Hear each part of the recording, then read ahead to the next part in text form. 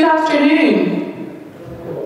Good afternoon. Always lovely when you get a response to that. It is lovely to see you all this afternoon. I hope you're all doing okay. For any of you who might not know me, I'm Rachel. My husband Jim and I, as he's just kind of said the other side of, together we lead Kingdom Vineyard.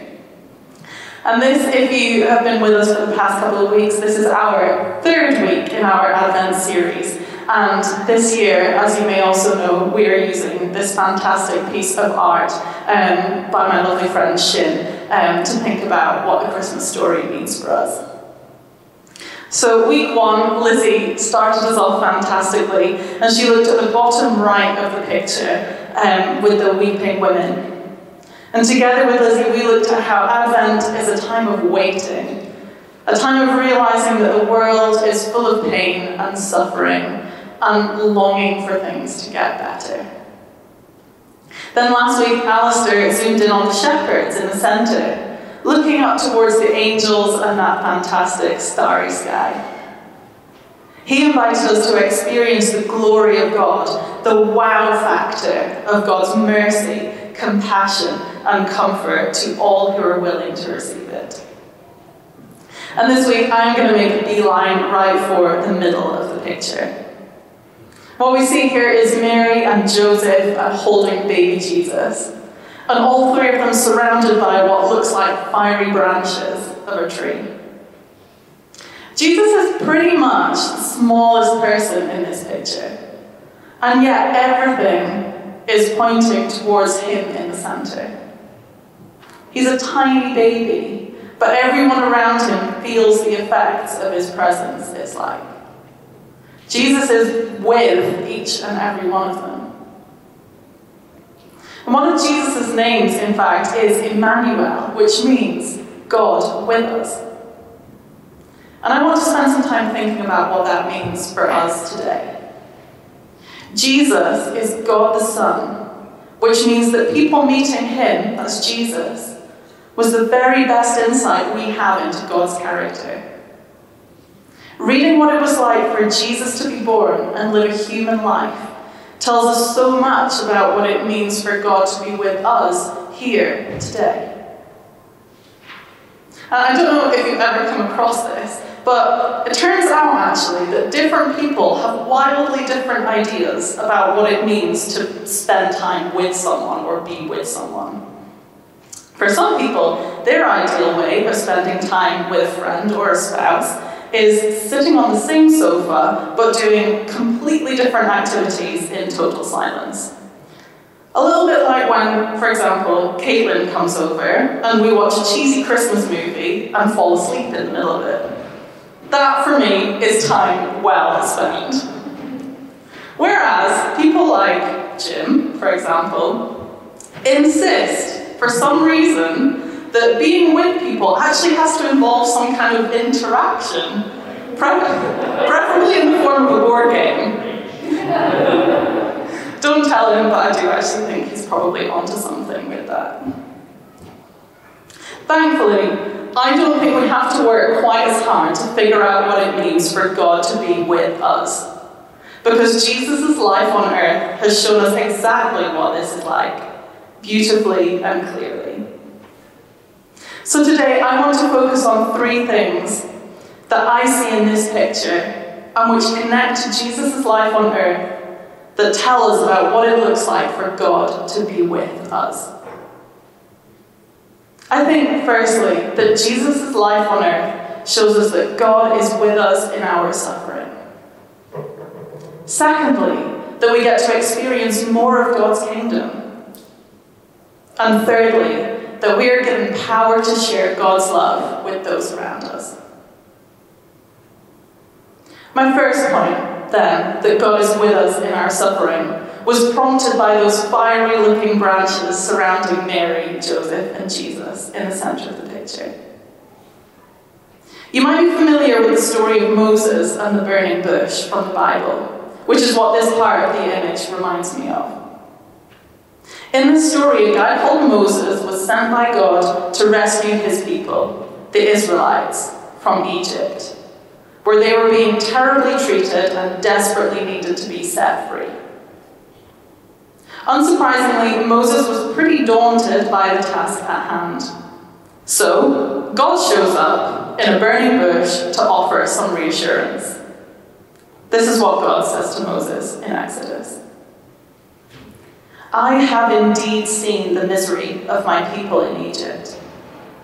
I've heard them crying out because of their slave drivers, and I am concerned about their suffering. So I have come down to rescue them from the hand of the Egyptians and to bring them up out of that land into a good and spacious land, a land flowing with milk and honey. Moses then replies to God with a version of, why me? And God says to him, I will be with you.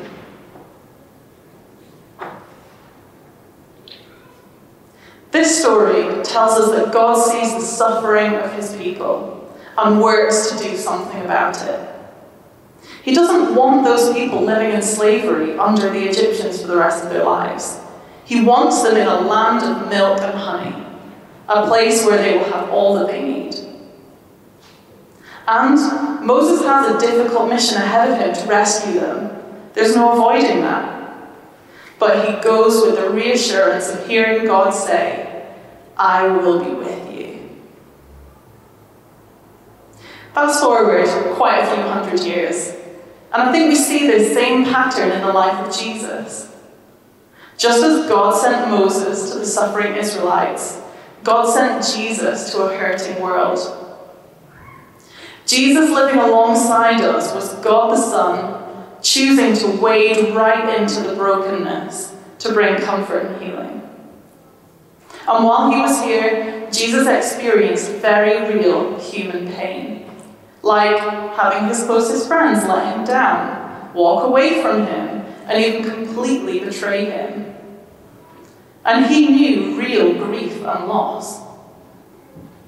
There's a story in the Bible about a man called Lazarus. He is a friend of Jesus's, and he dies. The miraculous end to the story is that Jesus raises Lazarus from the dead. But not before Jesus himself has cried at the grief of losing his friend. The people 2,000 years ago who met Jesus met a real, human, feeling, loving friend. A man who knew what it meant to lose and to grieve.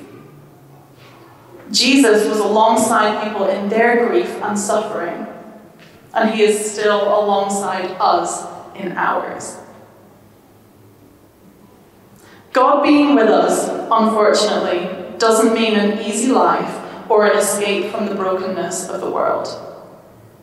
But it does mean having the creator of the universe on our side, sitting next to us, weeping with us, as well as working for good in our lives and promising that one day things will be better. And Advent, this season that we are walking through at the moment, Advent is about waiting for this day when things will be better.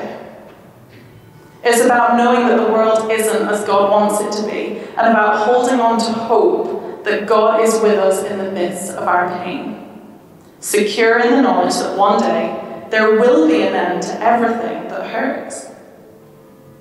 The book of Revelation, Jesse's favourite, promises that in the new heavens and the new earth, God's home will be among his people. He will live with them, and they will be his people. God himself will be with them. He will wipe every tear from their eyes, and there will be no more death, or sorrow, or crying, or pain. All these things are gone forever.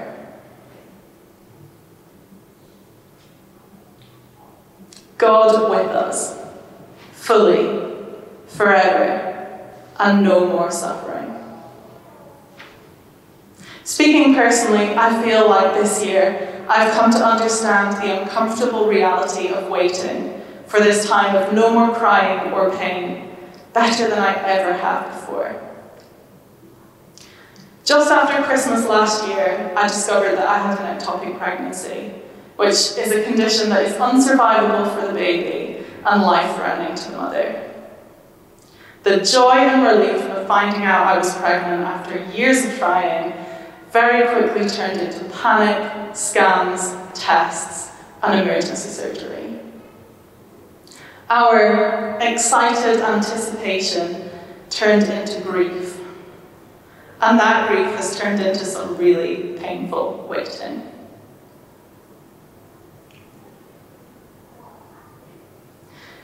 We don't know whether we will be blessed with children, but Jim and I, we pray and we try our very best to hold on to hope, knowing that God is with us in this seemingly never-ending waiting.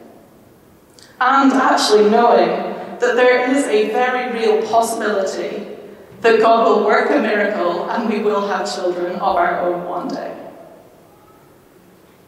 Either way, whatever the outcome to that story, I've never been more certain that God is with me. I've seen him minister to me so powerfully through amazing medical professionals, I don't know how they do it, and through my friends. And I feel a sense of hope that I'm so certain has not come from me. Waiting is really, really hard. And there's no way around that. And I just want to say to any of you out there who have experienced or are currently experiencing the very specific kind of waiting and grief that comes with infertility or baby loss, I see you, I stand with you, and my heart breaks for you.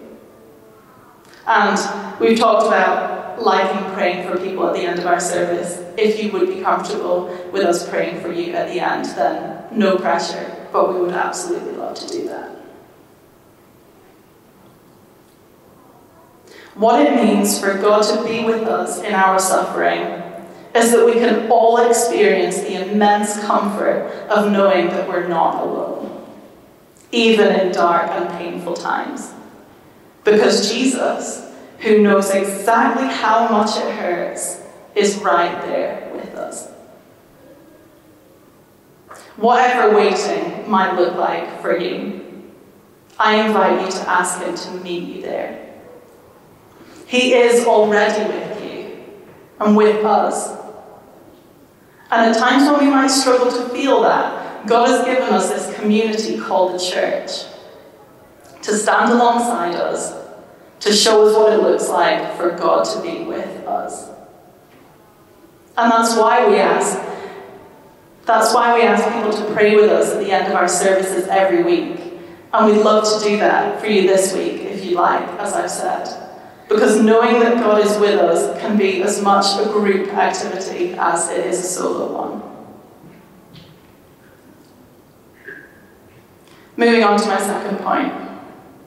God being with us means that we get to experience more of God's kingdom here and now. We get to see more of that weeping for joy at the bottom left of Shin's picture. The world is not as God wants it to be. And just like he wanted the Israelites to enjoy a land of milk and honey, his desire is for us is to live loving, peaceful, and just lives in union with God and with one another. That's what the kingdom of God looks like. We can be sure of this because Jesus, who was God the Son, lived a life that looked exactly like that. There are a few passages in the Bible written before Jesus was born that tell us what he was going to be like when he lived among us. My favorite of these is part of Mary's song, where the mother of Jesus herself describes God's plan for Jesus' life and works while he was still growing in her womb. This is Luke chapter 1, 50 to 55. His mercy extends to those who fear him from generation to generation. He has performed mighty deeds with his arm. He has scattered those who are proud in their inmost thoughts. He has brought down rulers from their thrones, but has lifted up the humble. He has filled the hungry with good things, but he has sent the rich away empty. He has helped his servant Israel, remembering to be merciful to Abraham and his descendants forever, just as he promised our ancestors.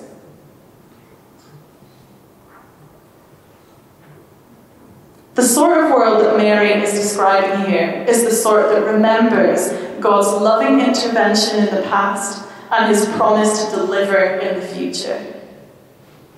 God's kingdom, without the enemy muddling things up or our rebellion undermining it, is a kingdom of mercy, of gentle love not posturing for position, and of the hungry being fed. It's a kingdom that God promises to bring in and has already begun to bring in when Jesus was born. Similarly, Isaiah 9 tells us that those who were walking in darkness saw a great light, and that Jesus would establish and uphold his kingdom with justice and righteousness. That he would be a wonderful counselor, mighty God, everlasting Father, and Prince of Peace. 700 years before Jesus was born, God's prophet Isaiah said that the great light that God was sending into the world would be mighty God. God promised that he would come and be with us and bring his kingdom. And Jesus' arrival was the fulfillment of that amazing promise. I said earlier that we can't escape the brokenness of the world, and that is true. But the good news is that when Jesus lived among his people, he brought in the kingdom of God by doing exactly what Isaiah and Mary said he would. Jesus cared so deeply for those around him. He was filled with compassion for those who were struggling, and he transformed people's lives by healing them physically and spiritually. He changed things. Matthew's story of Jesus' life tells us that Jesus traveled throughout the region of Galilee, teaching in the synagogues and announcing the good news about the kingdom. And he healed every kind of disease and illness. News about him spread as far as Syria, and people soon began bringing to him all who were sick. And whatever their sickness or disease, or if they were demon-possessed or epileptic or paralyzed, he healed them all. And with that, a big cheer from KB Kids. They have impeccable timing. That's what it looks like to see more of God's kingdom. God loved us too much to just leave us to the consequences of a broken world. So he sent Jesus to bring healing to those who needed it. God being with us made a huge difference to the lives of those that Jesus met. I think it's important to remember as well that when Jesus healed people, this wasn't a distant God just trying to show everyone how much power he had. Jesus healed people because he saw the pain people were in and he wanted to set them free. He wanted people to experience God's kingdom on earth. There's a story about a man with leprosy in Mark's account where Jesus' care for the person is so clear. Mark tells us, a man with leprosy came and knelt in front of Jesus, begging to be healed. If you are willing, you can heal me and make me clean, he said. Moved with compassion, Jesus reached out and touched him. I am willing, he said. Be healed. Instantly, the leprosy disappeared and the man was healed. Jesus did have great power to be able to do this, but also a huge, deep love for people and a desire to see them made well. Over and over, the gospel stories tell us that in Jesus' life, he was moved with compassion. And he uses a physical word to describe that sense of being moved with compassion. That I hear from people who know the language better than I do is well translated as the word gutted. Jesus saw someone in pain and was gutted for them. Jesus really cared, and he still does. When Jesus was born, he brought God's kingdom to earth in a new and powerful way. That means that glimpses of his kingdom are available to us here and now. There might be moments where we walk in darkness, but then we do also get to see that great light that Isaiah 9 talks about. Part of that light breaking through is us experiencing a Heavenly Father who deeply loves us in the big and the small things of life.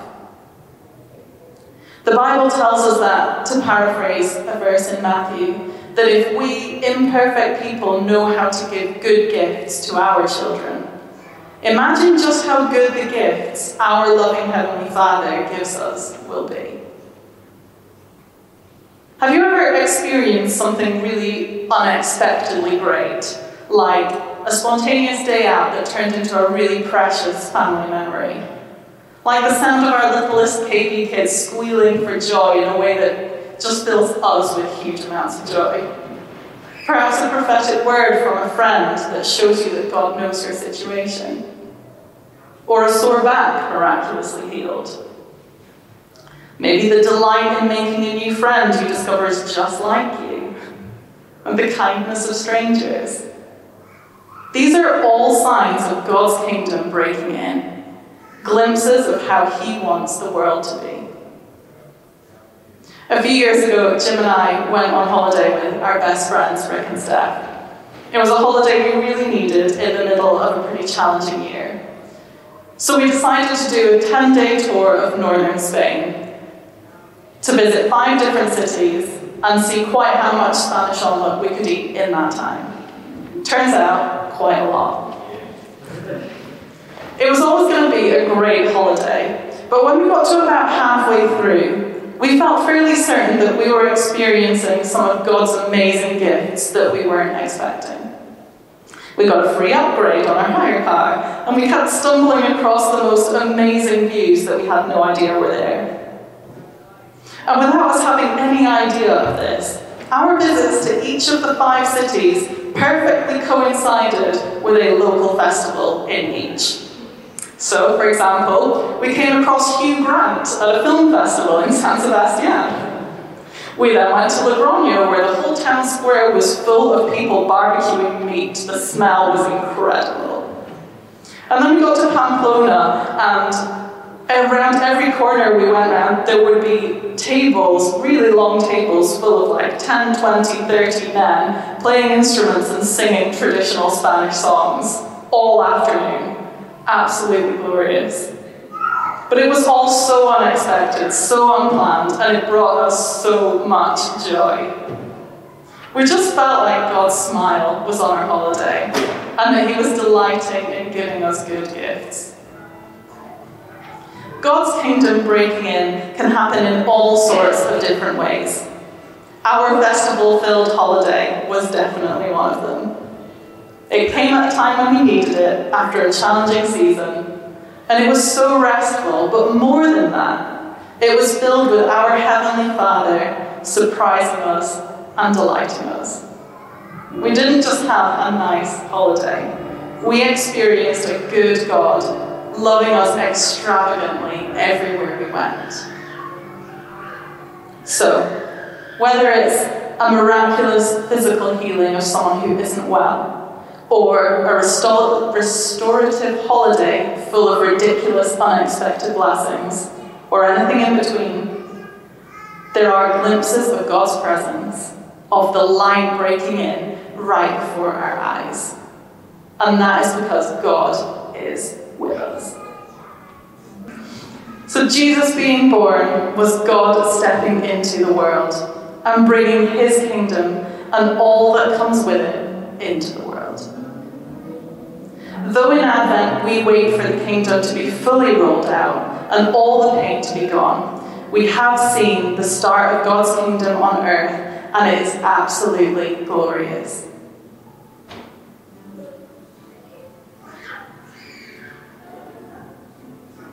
Thirdly, and my final point, God being with us gives us power to share his love with those around us. We all know how it turned out for Jesus. He suffered a brutal death on the cross, but the Christian story says he didn't stay dead. That he died the death we're dying, absorbing all of that pain and brokenness and sin, so that we could be raised with him in new resurrection life. Come back at Easter and we would love to tell you a lot more about that. In the 40 days between Jesus being raised back to life and him ascending to heaven, he visited his disciples.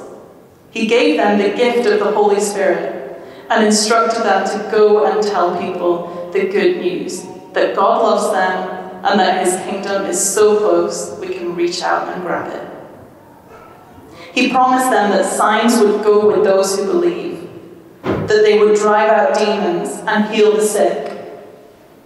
And Jesus' final words to his disciples, recorded in Matthew's Gospel, are this: "And surely I am with you always, to the very end of the age."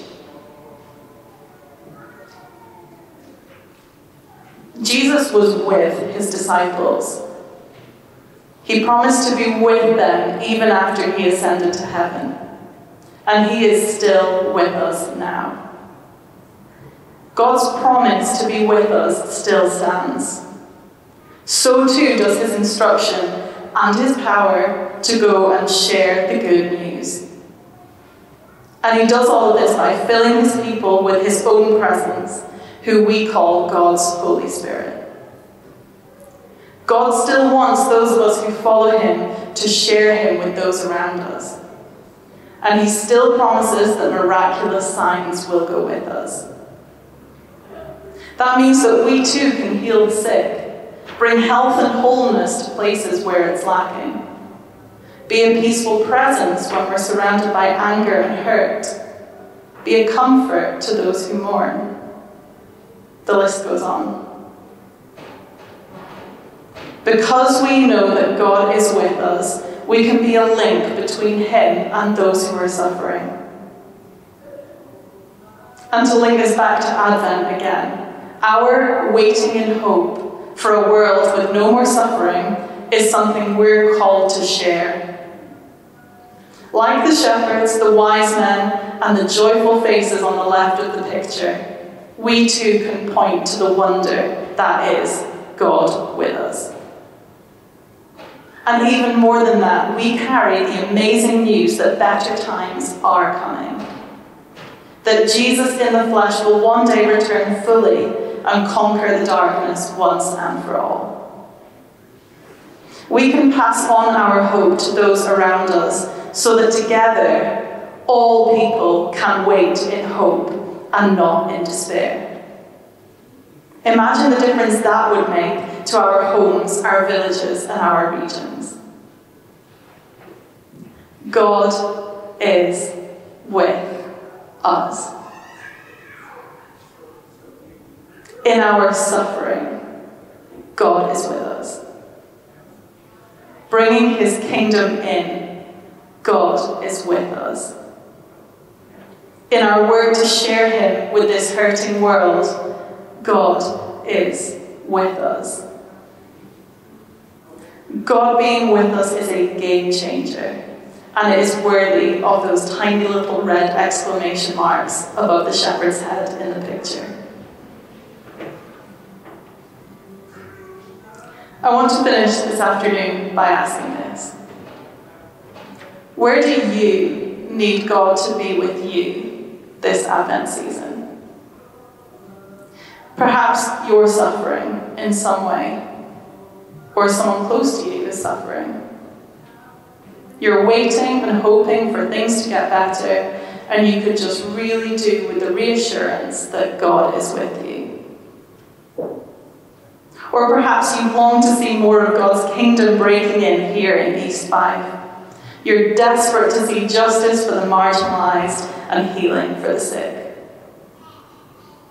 Or perhaps you have a burning passion to get out there and share the hope of Jesus with those around you. Or perhaps you've never known the experience of God being with you, and you want to ask him today if he really is real and really is that loving. If any of those sound like you, we would love to pray for you in just a minute. But whichever it is, this Advent, we wait together in hope for God's kingdom to be fully brought into this hurting world, and for his presence to be brightly, fully established among us. And while we wait, we know that God is with us now and to the very end of the age. Why don't we stand?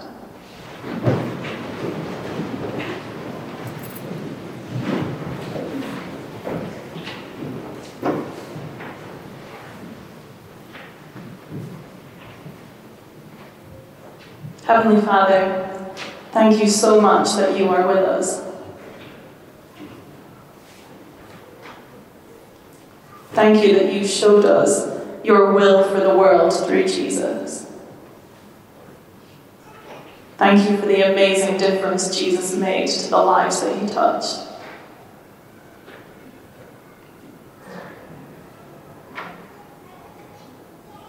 I pray this afternoon for anyone who longs to feel God with them in their situation. Lord, would you bless them and would you draw near to them?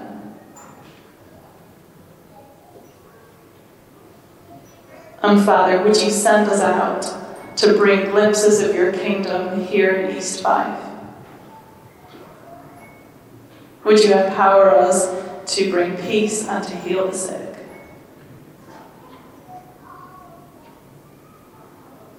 More of you, Jesus, for each and every one of us this Advent.